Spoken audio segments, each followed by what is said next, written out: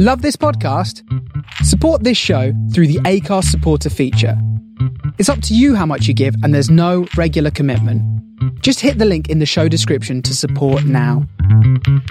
People of Earth, attention. Calling Tau City, turn on your radio.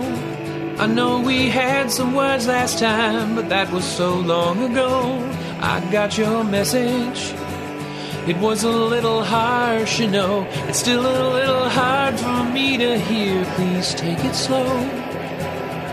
Welcome to Starship Sofa, part of the District of Wonders network, featuring tales to terrify and far-fetched fables. Everyone has a story in the District of Wonders. Come and find yours. I'm tuning in to your transmissions. I'm a moon and waiting to be found, and I'm building rockets.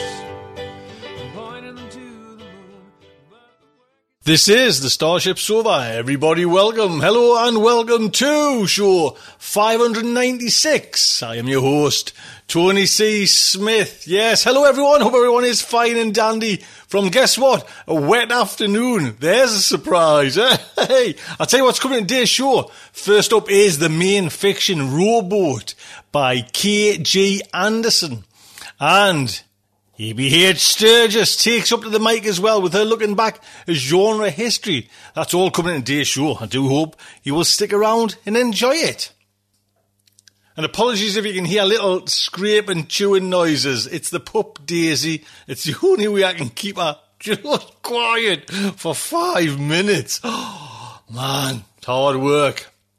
Right, we'll jump straight into the kind of main fiction. And like I say, it is K.G. Anderson's Rowboat, originally published in Metamorphosis.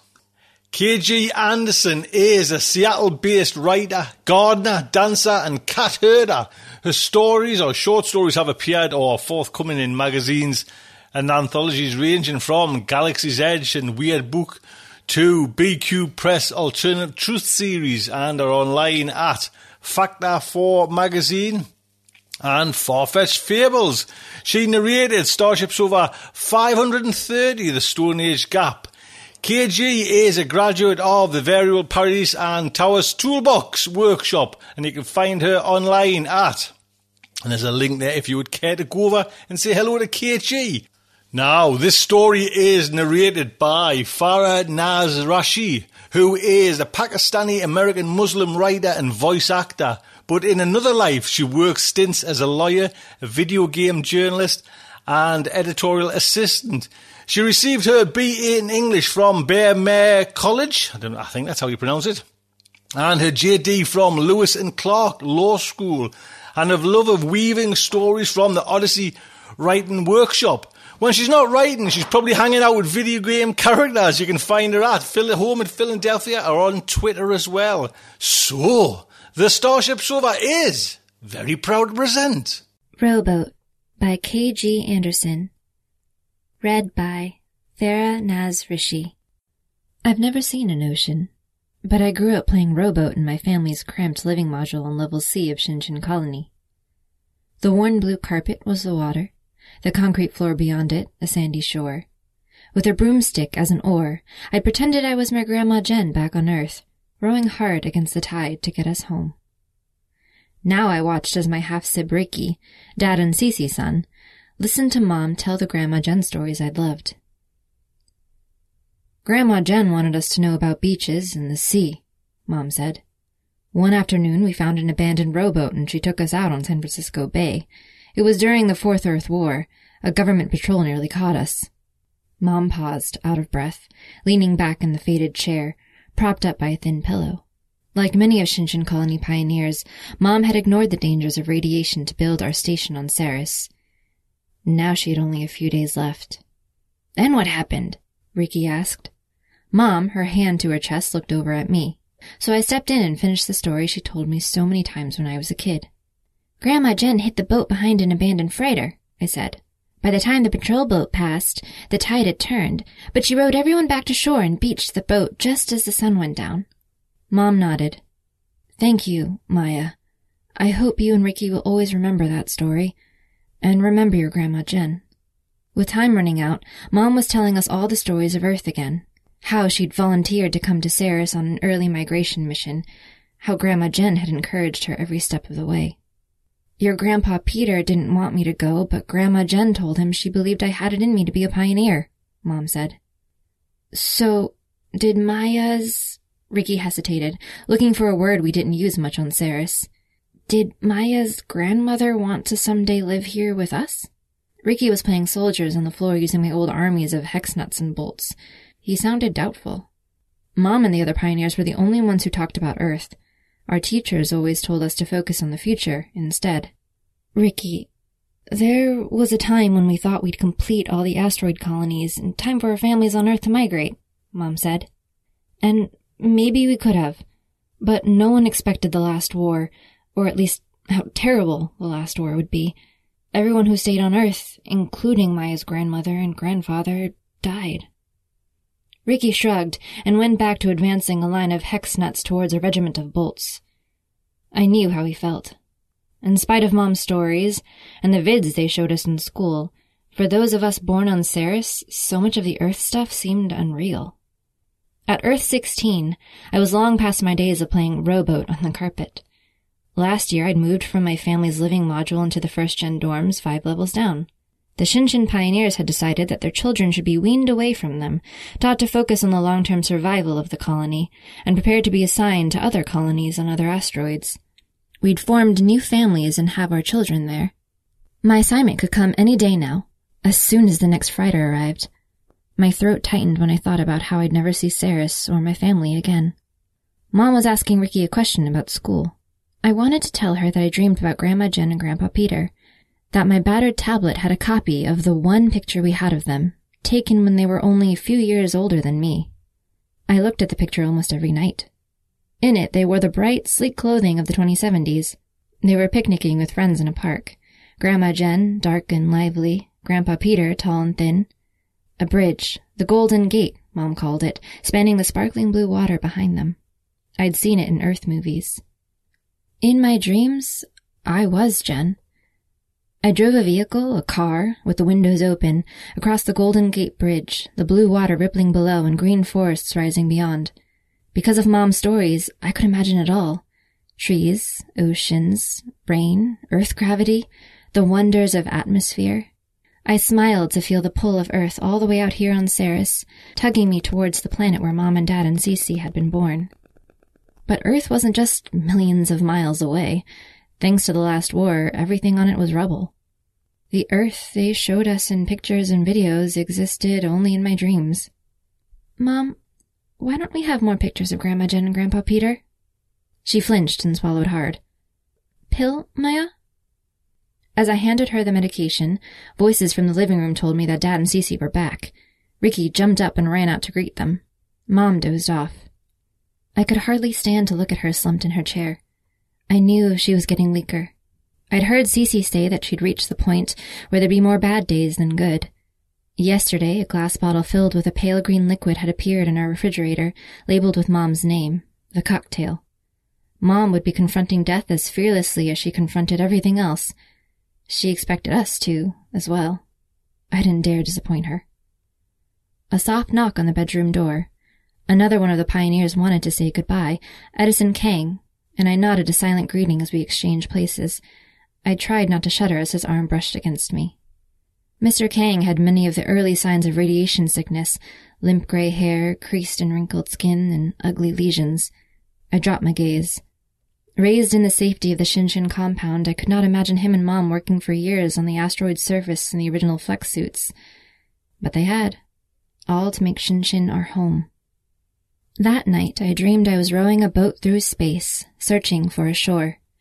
Earth shone bright in the vast emptiness, impossibly far away. I had to get there.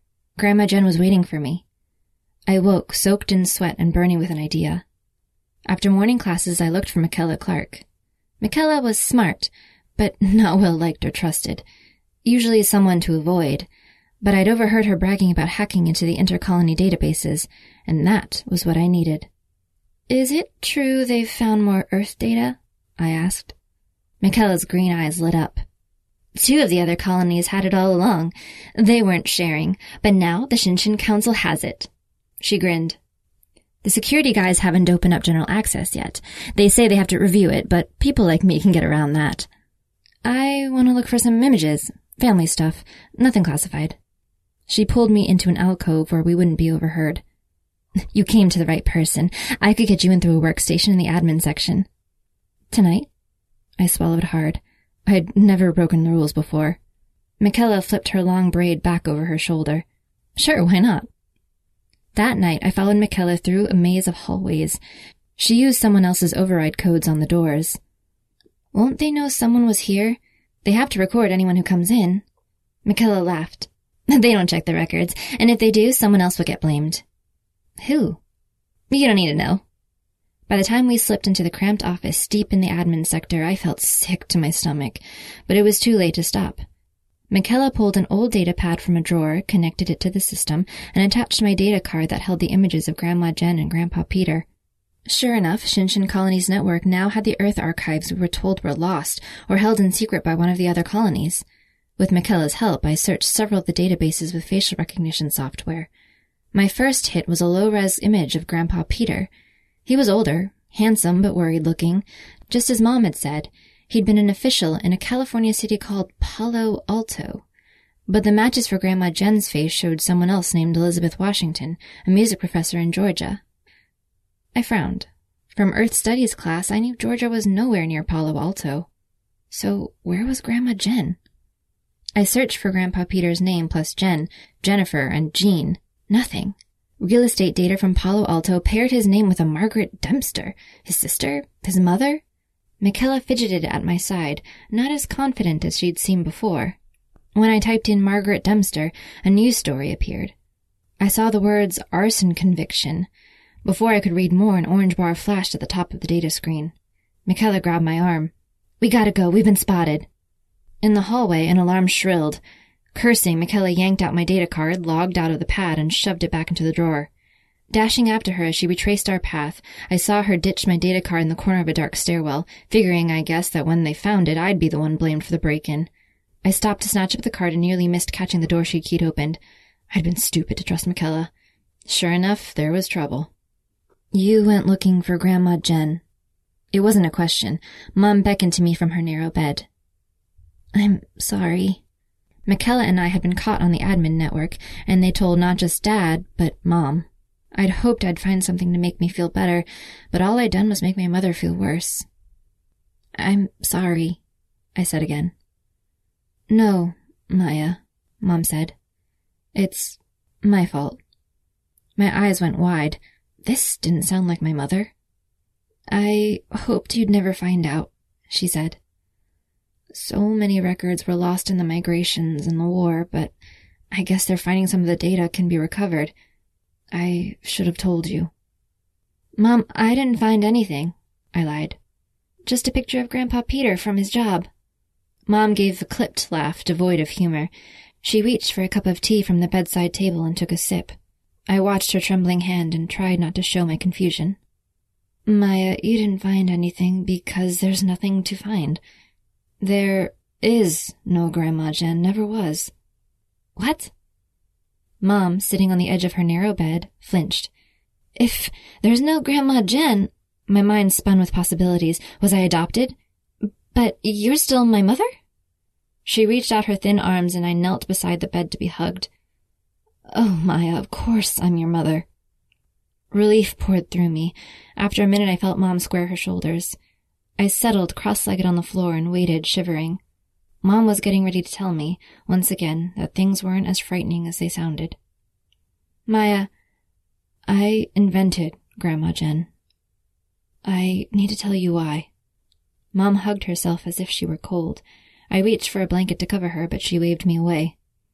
I'm afraid the story starts with Margaret Dempster. She was my... She stopped, worked her lips, and continued. She was the woman people would say is my mother. Her tone turned as grim as I'd ever heard it. My stomach twinged. Margaret Dempster, the one who set the fire, was my grandmother? Margaret was... Mom sighed and shook her head, casting about for words. I know now that she was mentally ill, but when I was a child, All I knew is that my brother and I seemed to get punished no matter what we did, and my father, well, he loved us, but he just couldn't admit that there was anything wrong. He couldn't protect us from her. Your uncle and I left home as soon as we finished high school. She looked me in the eye and continued, I thought that simply by coming to Ceres, as far away as anyone could get during the first migration, I'd solved my problems. And in a sense I had. Our work-building Shinshin colony was important, far more important than anything I could have done on Earth. I met Cece and your father, we all were in love, and Maya, we were so happy. A smile lit her face and eyes. I don't think you can even imagine what our lives were like. Her smile faded. Then the last war. Only 6 days, but when it ended, everyone on Earth was gone, and we were alone in space. 6 colonies on 3 asteroids. 2 of the colonies failed, 1 from starvation. I nodded. They'd told us this over and over again in school, but what did this have anything to do with Grandma Jen? We were focused on mining, agriculture, manufacturing, and production of everything we needed to survive, including children. With no more migrations from Earth, it became crucial for the colonies to have children before we got too much radiation. That's when I began to have nightmares. I dreamed that I'd had a baby, and when I took the baby in my arms, I turned into Margaret. I dreamed that I hated my baby. Once I dreamed that I was lighting a fire. I shuddered. Mom didn't know that I knew about the arson. Tears rolled down her skeletal cheeks. Her head fell forward. Her thin, lesioned hands covered her face, then fell to her lap. Maya, I would wake up from those dreams knowing that something was terribly wrong with me. My friends were having children. They loved those children. I saw Edison Kang holding Leah when she was born. I couldn't imagine ever feeling love like that. I was a sick, broken person, and I didn't want anyone to find out.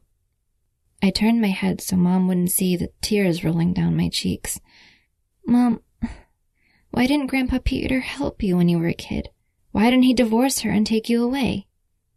Maya, I've asked myself those questions 1,000 times. We'll never know. Mom put her ravaged hand on my arm and gently shook me as if to wake me up. Let me tell you about the picture. Mom stretched out her hand for the battered data tablet on the table by her bed. I handed it to her, and with a few taps she brought up the picture of the young couple at the Golden Gate, the 2 I thought of as Grandma Jen and Grandpa Peter.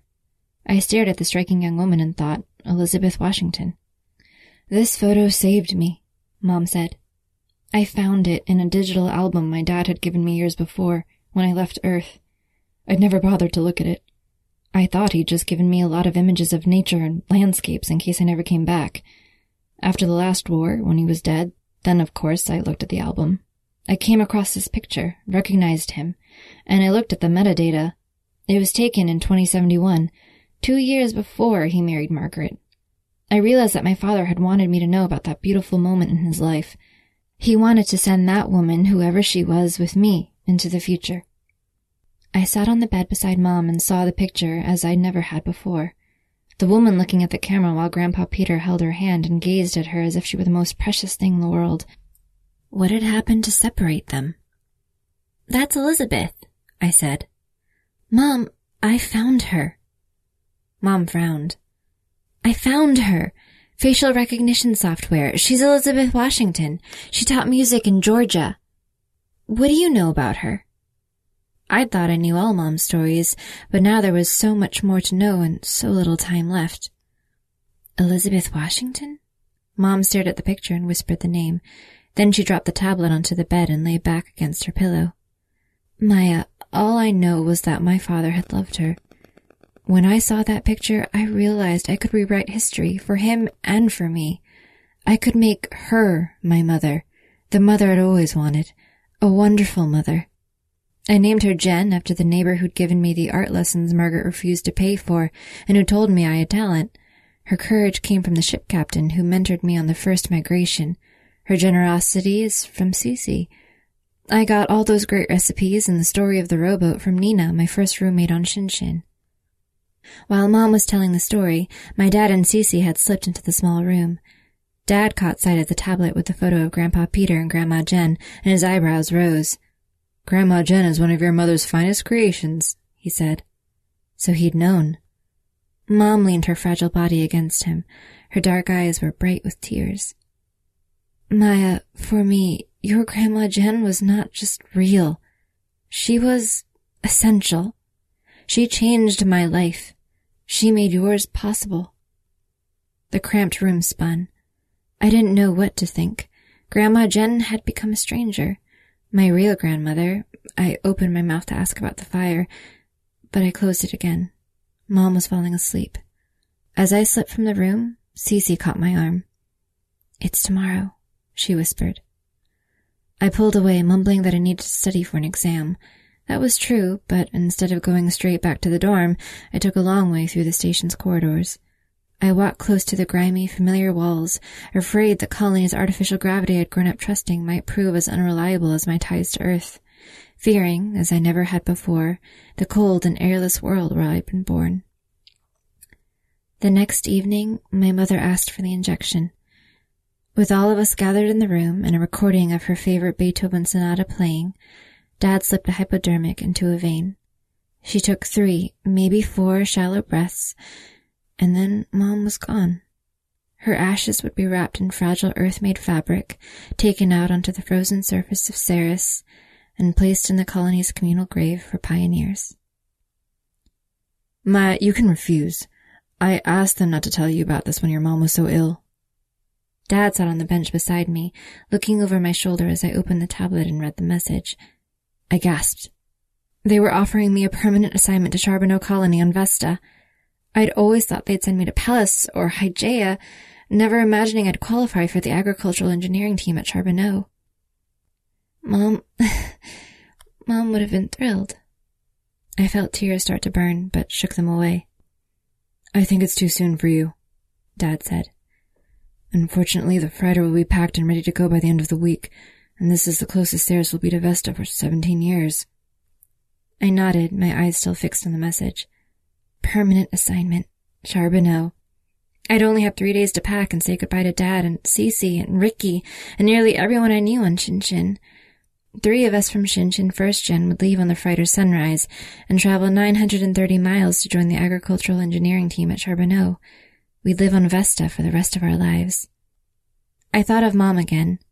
She'd left Earth to build the first colony. She'd understand. And Grandma Jen, But now I knew there was no Grandma Jen. Confused, I shook my head. So I think it surprised Dad when I turned to him and said, "I'll go." The words sounded so small, so flat and empty, but once I said them, they set in motion a whole new story. Dad and I hugged without words. I walked slowly back to the dorm, trying to imagine my life on Vesta, living with strangers, creating a family with some of them, new foods, a new religious system. Some of the parents were worried about that. A quasi-military system of government stricter than the democracy we'd maintained in Shinshin. I frowned as I recalled that data access on Vesta was rumored to be far less liberal than on Ceres. If I wanted to find out more about Elizabeth or Margaret, I'd have to do it now. To my surprise, Dad got me official access to the restricted Earth files. I was able to read the news story I'd glimpsed before. Palo Alto woman convicted of arson. Margaret Dempster had set her family's house on fire. Everyone had escaped unharmed. A small, blurry photo showed a pale, frightened woman. To my relief, she looked nothing like my mom. I would never know why Grandpa Peter had married her, but now I understood why my mother had replaced the broken world of her childhood with the fantasy of Grandma Jen. I found real estate records for Elizabeth Washington in Atlanta, Georgia, and a review of a concert she'd given. One of the pieces she'd played was Mom's favorite Beethoven sonata. I pressed my fingertips to the screen, as if I could reinforce that connection between the two of them, but it was as thin and wishful as my own ties to Earth. Had Elizabeth Washington married? Had children? My searches came up empty. I knew as much as I would ever know. Now I was truly ready to go.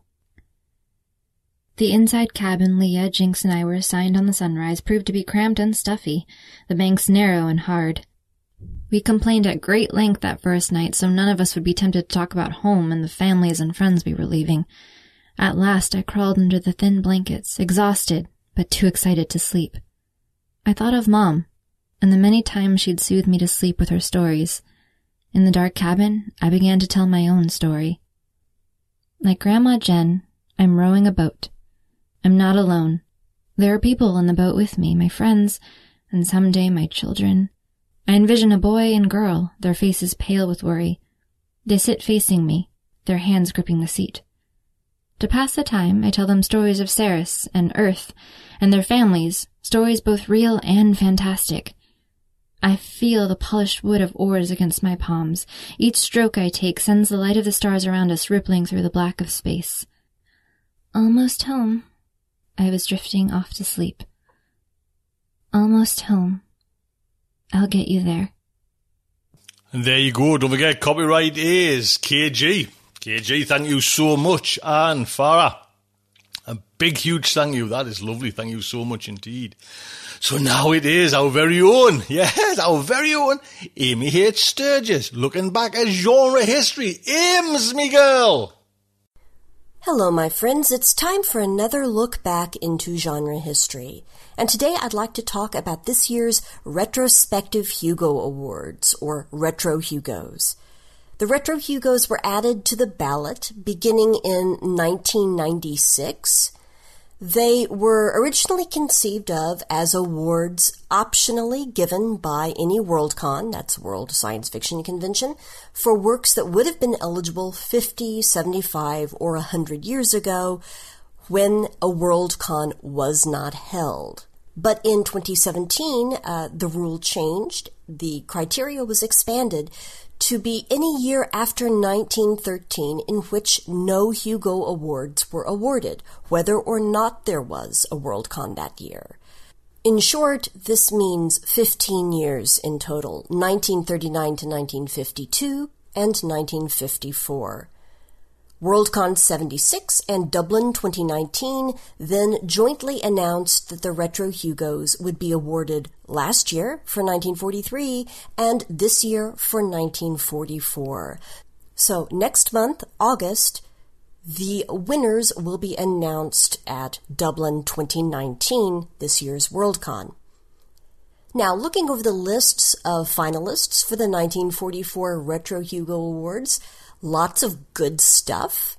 I notice there's quite a lot of Fritz Leiber Jr., including 2 different novels for the Best Novel category, 2 very different novels, The Gothic Conjure Wife and The Dystopian Gathered Darkness. There's quite a lot of works across several different categories by C.L. Moore, always good to see her, both alone and with her husband, Henry Kuttner, and also some Henry Kuttner on his own. Lot of Lee Brackett across several categories as well. And a couple of other works of fiction that jumped out at me. The Dream Quest of Unknown Kadath by H.P. Lovecraft, up for Best Novella, and King of the Gray Spaces, also known as R is for Rocket by Ray Bradbury, for the Best Short Story Award. Another short story that caught my eye that is a finalist is Yours Truly, Jack the Ripper by Robert Bloch, and you may recall that I talked about that story in my 3-part series, Science Fiction Meets Jack the Ripper, which ran in episodes 304, 307, and 312. So, good to see some interesting stories there, and also wanted to nod to those authors who really dominated 1943. But the category I'd like to spend some time with is Best Dramatic Presentation Long Form, because it struck me that, wow, there is quite a lot of diversity in the genre and styles of these films that are finalists. Just very, very different works. Now, before I dive headlong into the finalist list for Best Dramatic Presentation Long Form, I should mention that when I first thought of works in 1943 that would be eligible for the 1944 Retro Hugos, my mind immediately went to 2 films that aren't actually eligible for the long-form category because of their length. They are short-form works, and in fact, both of them ended up on the finalist list, so I thought I would quickly mention them. They are both produced by Val Lewton, who probably should get his own segment here one of these days. I am a big Val Lewton fan. The two works that came to mind are, number one, a movie that if you haven't seen, I do recommend, I Walked with a Zombie, a 1943 American horror film. It was directed by Jacques Tourneur and starred James Ellison, Francis D., and Tom Conway. The story follows a nurse who travels to care for the sick wife of a sugar plantation owner in the Caribbean, and there she encounters all kinds of supernatural goings-on, like The Walking Dead, voodoo, you name it. The screenplay is based on an article of the same name by Inez Wallace, but it's also a reinterpretation or reworking or reimagining of Charlotte Bronte's Jane Eyre. It was the second horror film producer Val Lewton created for RKO Pictures. And the second film, also from Val Lewton, is The Seventh Victim. This was an American horror film noir, and it was directed by Mark Robson and starred Tom Conway, Jean Brooks, Isabel Jewell, Kim Hunter, and Hugh Beaumont.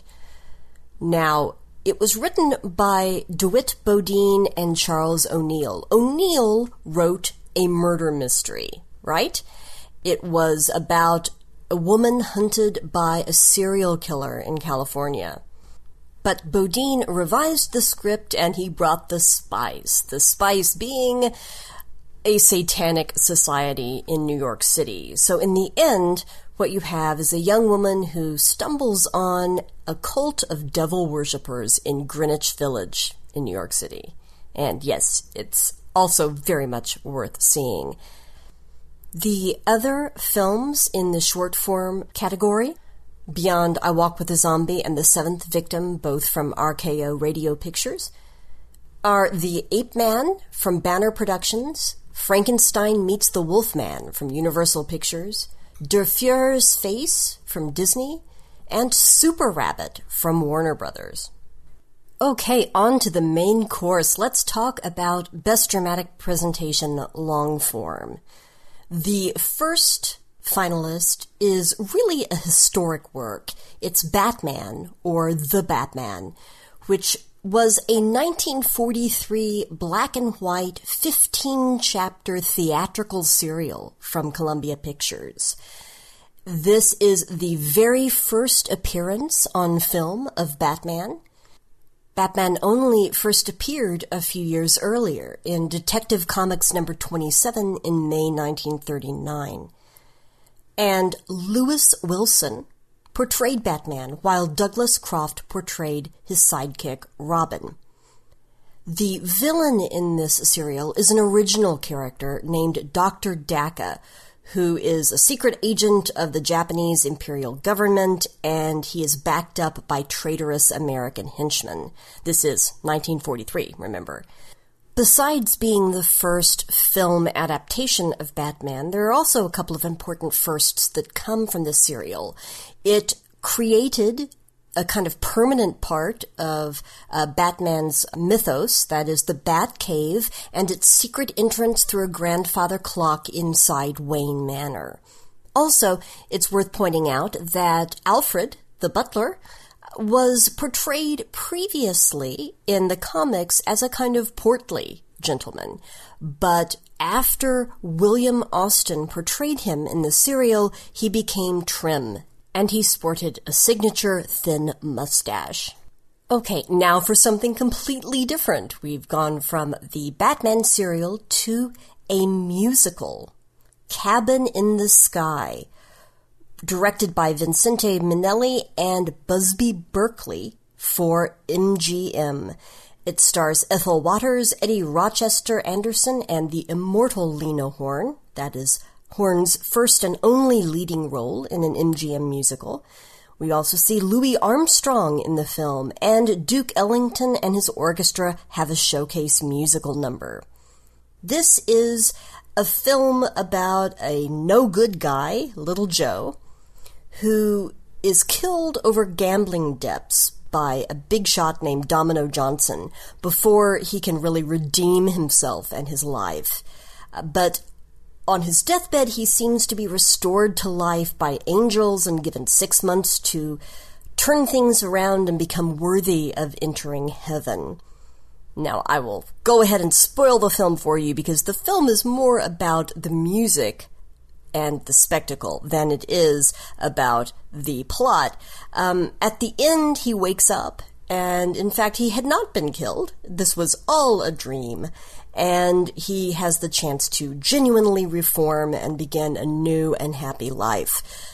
I point this out mainly to show that this is not quite as supernatural as it sounds. It ends up just being a fever dream, a figment of the imagination. In fact, this whole life, death, and afterlife thing is a running theme in several of these films. The next, A Guy Named Joe, by MGM, directed by Victor Fleming, starring Spencer Tracy, Irene Dunn, and Van Johnson, was nominated for an Academy Award for Best Writing Original Story. It was Van Johnson's first major role, and it became remade later on in 1989 by Steven Spielberg as the film Always, with Richard Dreyfuss, Holly Hunter, and John Goodman, although Always updates the story. The original story is a World War II story about a fighter pilot who goes down with his plane, and after the fiery crash, he says, either I'm dead or I'm crazy, and he's told, you're not crazy. So you can see where that goes. Ultimately, he is given his afterlife assignment to be sent back to Earth, where he can pass on his experience and knowledge to others who are going to be pilots or are pilots. Steven Spielberg would update this to a 1989 setting, exchanging World War II for the idea of aerial firefighting. So once again, you have this story about pilots. And no, it's not a dream. The next film on the list, Heaven Can Wait, 20th Century Fox, is a comedy, much less tear-jerky than the last. And wow, did it go places. It was nominated for Academy Awards for Best Cinematography, Best Director, and Best Picture. It starred Gene Tierney, Don Amici, and Charles Coburn, and the idea was that a man was having to recount his life story to prove that he belonged in hell. Yeah, it's going to be one of those kinds of stories. Now, while we're on a comedy train, well, something kind of different here. Munchausen, a 1943 fantasy comedy that was created as, well, Nazi propaganda. Minister Joseph Goebbels ordered the production of this film to celebrate the 25th anniversary of the UFA Film Studio, which released it.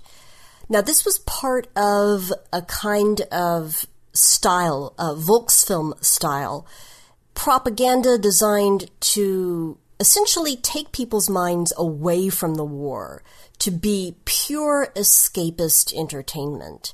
And in a sense, it was drawing from the same ideas as the Hollywood genre of large budget productions, extensive, colorful visuals, the, Busby musical numbers that were just pure spectacle. Same idea. Sidestepping political issues and then bringing up these gorgeous images of, in this case, an ageless sort of pastoral Germany. Well, that was all good as far as they were concerned. And so this fantasy comedy about the German nobleman who was first introduced in the 1785 book Baron Munchausen's narrative of his marvelous travels and campaigns in Russia, it is still considered today by some film historians, despite its origin, as being one of the greatest German color films of all time. And it has been both a commercial and critical success then and now. FYI, you can find the entire film complete with English subtitles on YouTube. And now to the last film on the list. I will confess this is one I have seen many, many times. I went through a phase when I was young that I watched this a lot. This is, in fact, the only Universal horror film to win an Oscar for art direction and cinematography.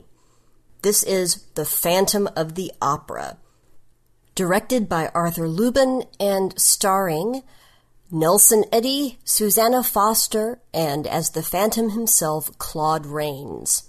The film takes cues from Gaston Leroux's 1910 novel and from the 1925 Lon Chaney film adaptation. In fact, it reuses the replica of the Opera Garnier interior that was created for that earlier film.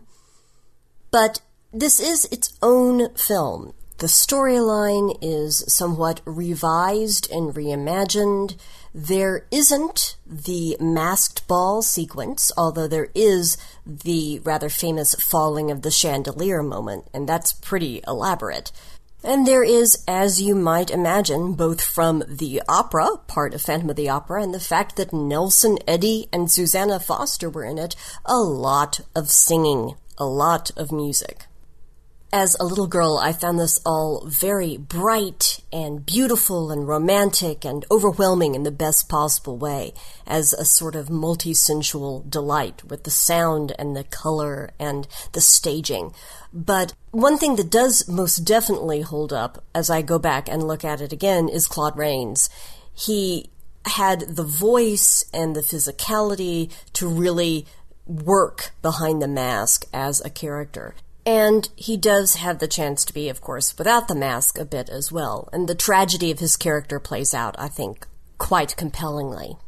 So I have spent a lot of time watching and rewatching Universal horror films. And despite the fact I've spent a lot of time with them, I think probably if you were to add up all of my viewings, just thanks to my 11-year-old and younger self, Phantom of the Opera will probably come out as the Universal horror film I've watched the most times. And there you have it, my friends. Musical comedy, musical tragedy. Comedy, tragedy. Life after death, maybe. And Batman. Very different films. I hope you enjoyed a whirlwind tour there of the dramatic presentations, long form, for the Retro Hugos. The winner will be decided, as I said, next month, or at least announced and honored next month, in August at Dublin 2019, this year's Worldcon. And I look forward to joining you again very soon with something completely different, when again we take another look back into genre history. Thank you. There you go, Amy. Thank you so much. It is an honour and a pleasure to have you on, madam. Thank you indeed. So that is today's show. I hope you have enjoyed it. That is, what number was it? It was 596, tucked up and put to bed. Fantastic. Big thank you to everyone who's kind of come over a little bit of a surge on Patreon. That was awfully nice. Awfully nice. And for everyone that kind of just upped their pledge as well. I don't know what I said or did, but thank you indeedy. That was amazing. So, that's it. I'm out of here. Until next week. Just like to say a good night from me. You can learn more about the District of Wonders and their many literary productions at their website, www.districtofwonders.com. Thank you for listening.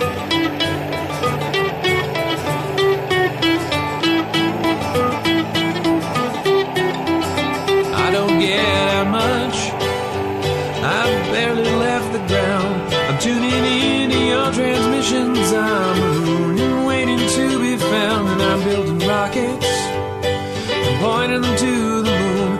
But the work is going slowly. It won't get to you anytime soon. Can you reach me? Is my signal getting through? Turn on your radio. I want to talk to you.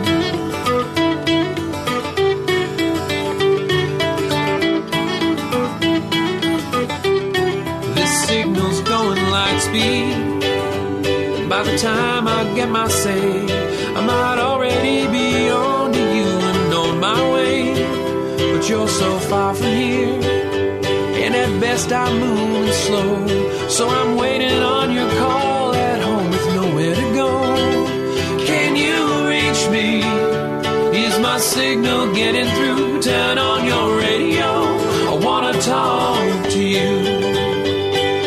wanna talk to you.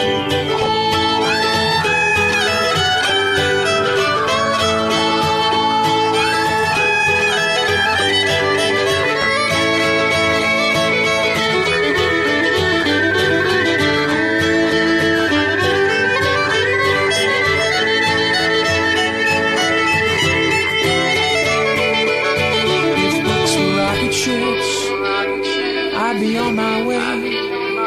If I could cast myself on a radio wave, I might get to you someday. If books were rocket ships, I'd need only the will to fly.